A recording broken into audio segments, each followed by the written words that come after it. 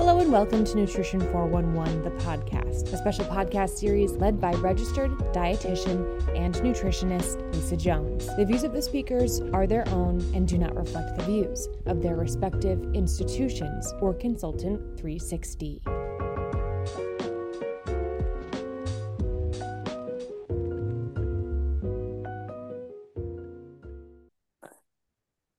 All right. Well, welcome to episode 4, where I have the privilege of talking to Dr. Amylee Amos about practical insights on optimal nutrition strategies. But before we dive into that, I want to talk to Dr. Amylee Amos about the last episode where we talked about debates into dietetics, and we had this wonderful conversation and covered so many things. But Amylee, if you had to sum up that conversation in one or two sentences, what are the key takeaways from that episode? Oh gosh, I mean, we talked about a lot, but I would say, there certainly are some controversies regarding diets in relation to Alzheimer's prevention and management. But, the research is actually quite clear on a lot of the issues that are still controversies with quotes around it. And so I think we talked about how if you're going to engage in a conversation about this, to make absolutely sure that you are extremely well versed in all of the research, and that as a clinician that we talk without the hyperbolic language and with all of the nuance required for that individual topic. And then the other thing that we talked about was that it's okay to tell your patient that you don't know something if you don't know it. And it's much better to say that than to kind of make something up. Yes. And then remembering our own biases, which was such great advice. Yeah, absolutely. I think that is kind of an overlooked area. Thank you. Thank you for that recap. So let's dive into practical insights. Okay. My first question is, what are some practical and actionable nutrition strategies that dietitians can recommend to individuals and families when they are dealing with Alzheimer's disease? I think for the average person, let's say, someone is maybe worried about their cognition. That's not maybe the primary reason that they've come to see you, but it's one of the things, let's say, that was mentioned. A Mediterranean diet pattern, which all RDs are familiar with, is going to be a great starting point. And so even if this is an individual who eventually might need to be referred out to somebody who specializes, but you want to get them starting them on a Mediterranean diet, so including more plant foods in their diet, which is a great way to start, is something that you can recommend.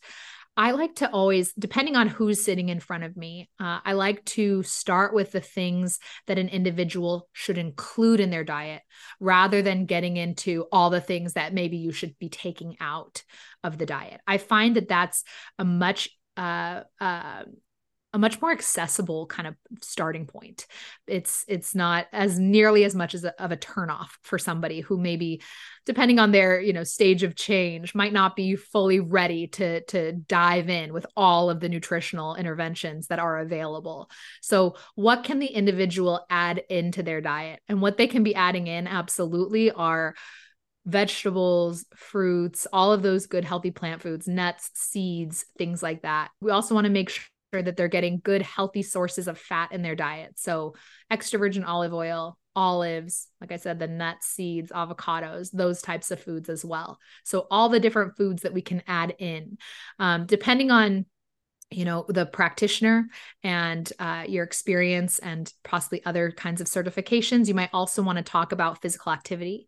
And if the individual can add in to their lifestyle, again, any form of physical activity, that's going to do more than any drug that's out there for Alzheimer's disease, any pharmaceutical available, just the benefits we can get from physical activity. So I would start with all those things that we can add into the person's life before you start getting into the things that might need to be removed. So you mentioned physical activity, but is there a specific recommendation that you give, or is it specific and individualized based on the patient or client that you're with?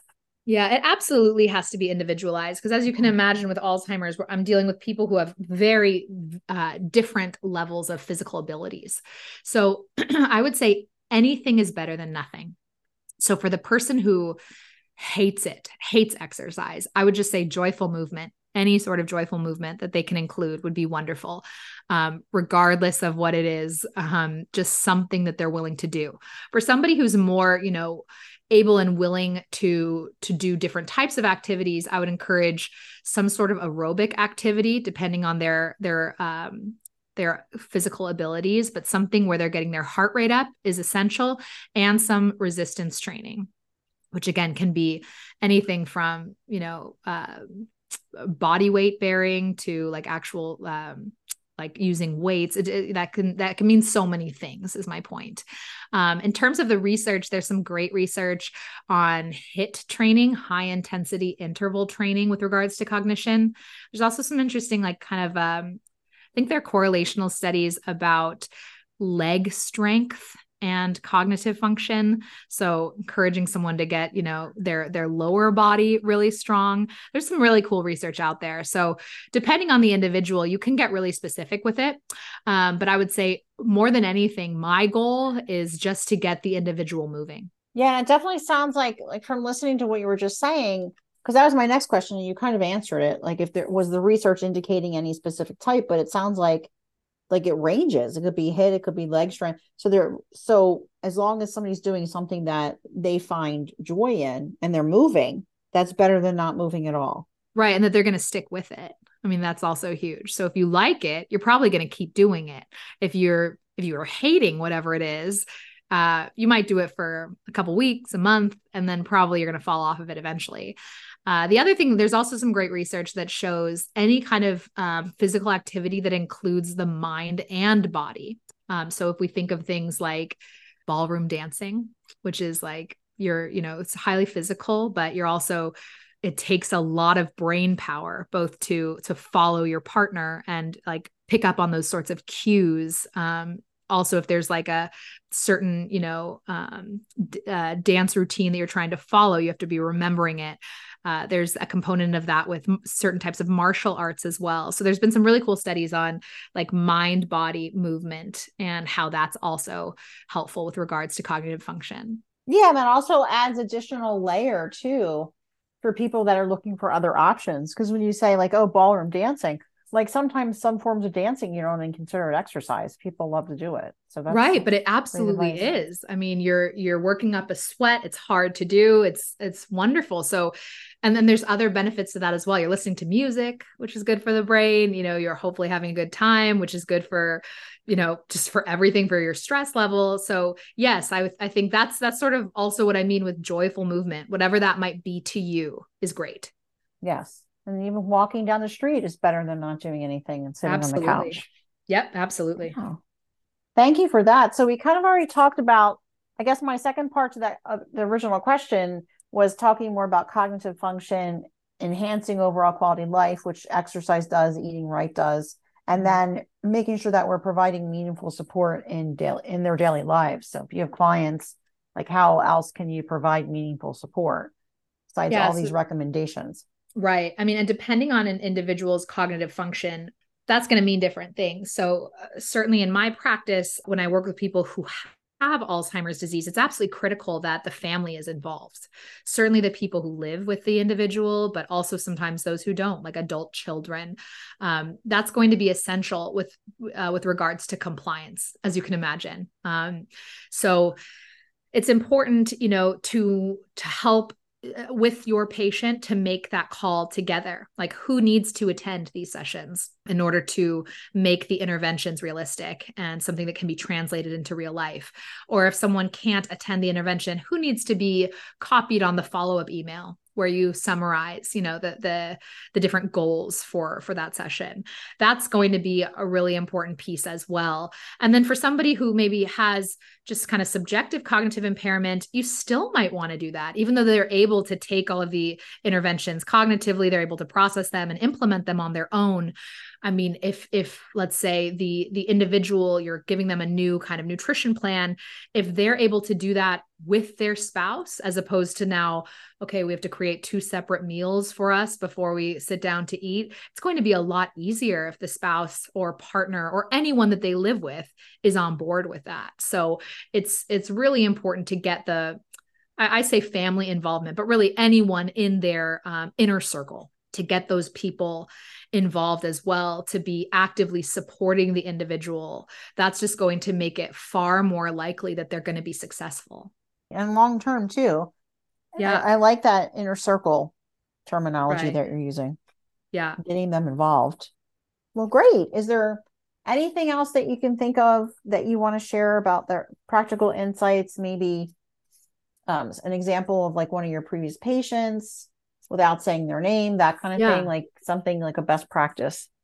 Well, I would say one of my favorite stories to tell, just in, like the point of this story is that, sometimes you got to really stick with this. So for someone who, if you're specializing in this and you're really working to help improve cognition in somebody who has Alzheimer's disease, often that's going to be part of a multidisciplinary team. And the example here, this gentleman that I had been working with for months, I think we were at month 9 of, really working the diet, working all of those modifiable lifestyle factors.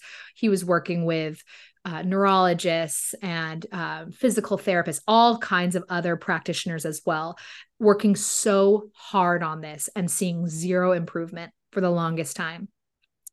Seeing the symptoms, the decline had slowed and the decline had stopped, but no improvements, which was just devastating for this individual's wife. And one day I get a phone call from his wife and she's just sobbing on the phone. And when she finally is able to get words out, she said, he shaved for the first time in years. Her husband, who had lost the ability to shave, she walked past the bathroom and there he was in the mirror shaving his face, which sounds like such a small thing. Like, he still had Alzheimer's. He didn't recover from Alzheimer's, but all of that work had led to a very small increase in one of his activities of daily living, which was powerful for the spouse, powerful for me and the rest of this individual's care team. It shows that sometimes you have to stick with this for a long time, keep tweaking as needed until you can start to see some improvements.